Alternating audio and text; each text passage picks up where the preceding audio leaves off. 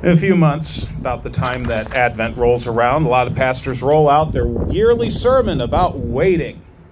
When Advent arrives, we wait not only for Christmas, but for the return of Jesus. We wait and wait and wait, and God seems to take forever, but we remember that God's promises are sure and certain. Except, this age of COVID seems like an Advent that will never end. We are tired of waiting for the world to return to some semblance of normality, for life to resume without the fear of catching a deadly virus, for this election to finally be over. We've endured this slow-motion disaster of this pandemic for 6 months now. Some pundits are saying that it may be 2022 before society gets back to some semblance of normality, even with a vaccine. It's one thing to be told to wait for Christmas time. It's quite another to be told to wait when thousands and thousands of people die every day and millions wonder how they'll pay rent or food. Waiting seems unendurable. Today's text talks about another man who had to endure an unendurable wait, Abraham. In Genesis 12, 3 chapters prior to our reading, Abram is living in Haran, modern-day Turkey, where he has come from his birthplace in Ur, modern-day Iraq. He is 75 years old, 10 years past Social Security. And God tells him abruptly, it's time to move. It's time to pack up stakes and move. Move to Canaan. The promise is that God will make Abram a great nation and that all the nations of the earth will be blessed in him.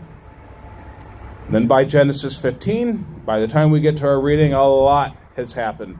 It's been a sojourn to Egypt. Abram has gone to war to rescue his nephew Lot. And here God restates the promise. Abram needs to know more, though. How is it possible for him to be the father of nations if he doesn't have a child?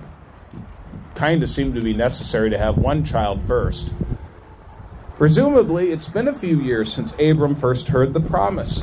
How much longer will he and Sarai need to wait? God has brought Abram far from his original homeland. Then, at retirement age, God tells Abram to move again to Canaan, with the promise of not only descendants, but of being the means of blessing to the entire world. At this point, Abram really has nothing to show for it. There's no child, there's no heritage, there's no future, there's no hope, really. As Psalm 13 says, "How long, O Lord, will you forget me forever?" In response, God shows Abram the night sky. Look toward heaven and count the stars if you are able to count them. So shall your descendants be. When I was a teenager, 1996, my dad and I went to the top of the hill outside of town to look at Comet Yakutaki, and in a place far from light pollution. The night sky was amazing. Thousands and thousands and thousands of stars dotted the sky, as far as the eye can see. You can imagine what a sight it would have been for Abraham. At that moment when trust in God seems impossible, God provides the roots of deep faith. A faith that we know is fulfilled, a promise that is fulfilled when Isaac is born. It certainly takes a long time for God to bring the promise to Abraham and Sarah to fruition. 25 years to be precise. They have to wait for 25 years. And one might wonder why it takes so long. Why do they have to wait so long to receive the son they were promised? And why does God make us wait so long? Why doesn't COVID just go away? Why can't an illness, a family situation, economic difficulties just go away? How we wait says a lot about who we are and who God is making us to be. Throughout the Bible, God's timeline is clearly different from that of his people. Rebekah and Rachel, like Sarah, are unable to have children at first.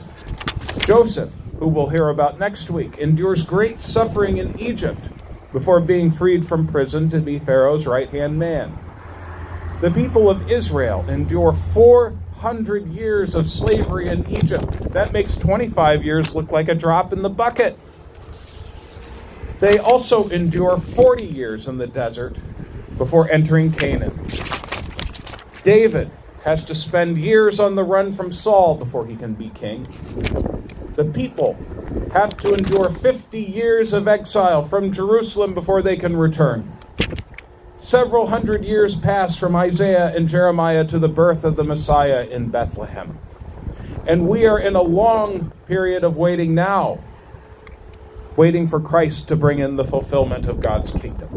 While God acts in time, certainly, God is not bound by our concept of time. God's people have had to wait before. God's people have had to endure before. And every time, God has shown himself to be trustworthy and true.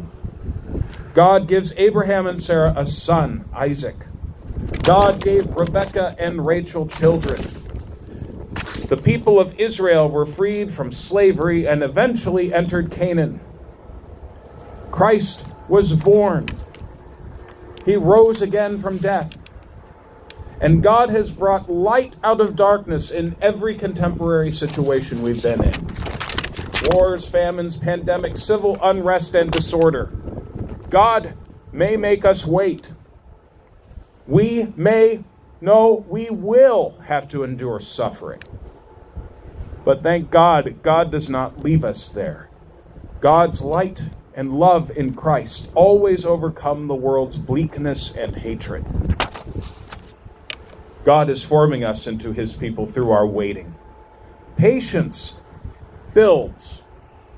Patience builds our character in Christ, who likewise, Christ also had to wait 40 days in the desert. The Apostle Paul had a lot to say about waiting and suffering, like many of us are doing today.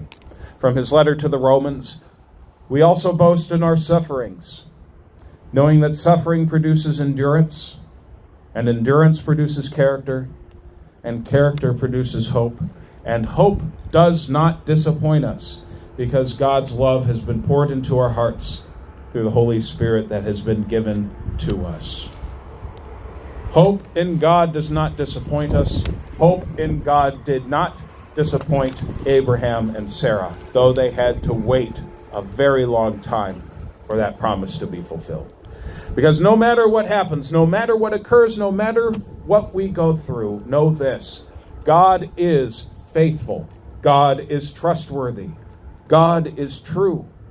God showed great faithfulness to Abraham, so much so that John the Baptist told the crowds that descendants from Abraham could be raised up from the rocks around them.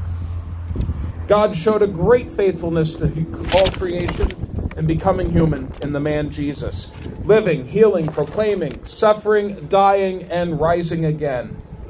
And God continues to be faithful to us in the Holy Spirit, present here for you today in word and sacrament to enliven and strengthen your faith. God bless you, and God bless us in our waiting. Let us pray. Lord God, give us patience in suffering. Help us to wait well, trusting in your goodness. Show us your light in this bleak world. For Jesus' sake. Amen.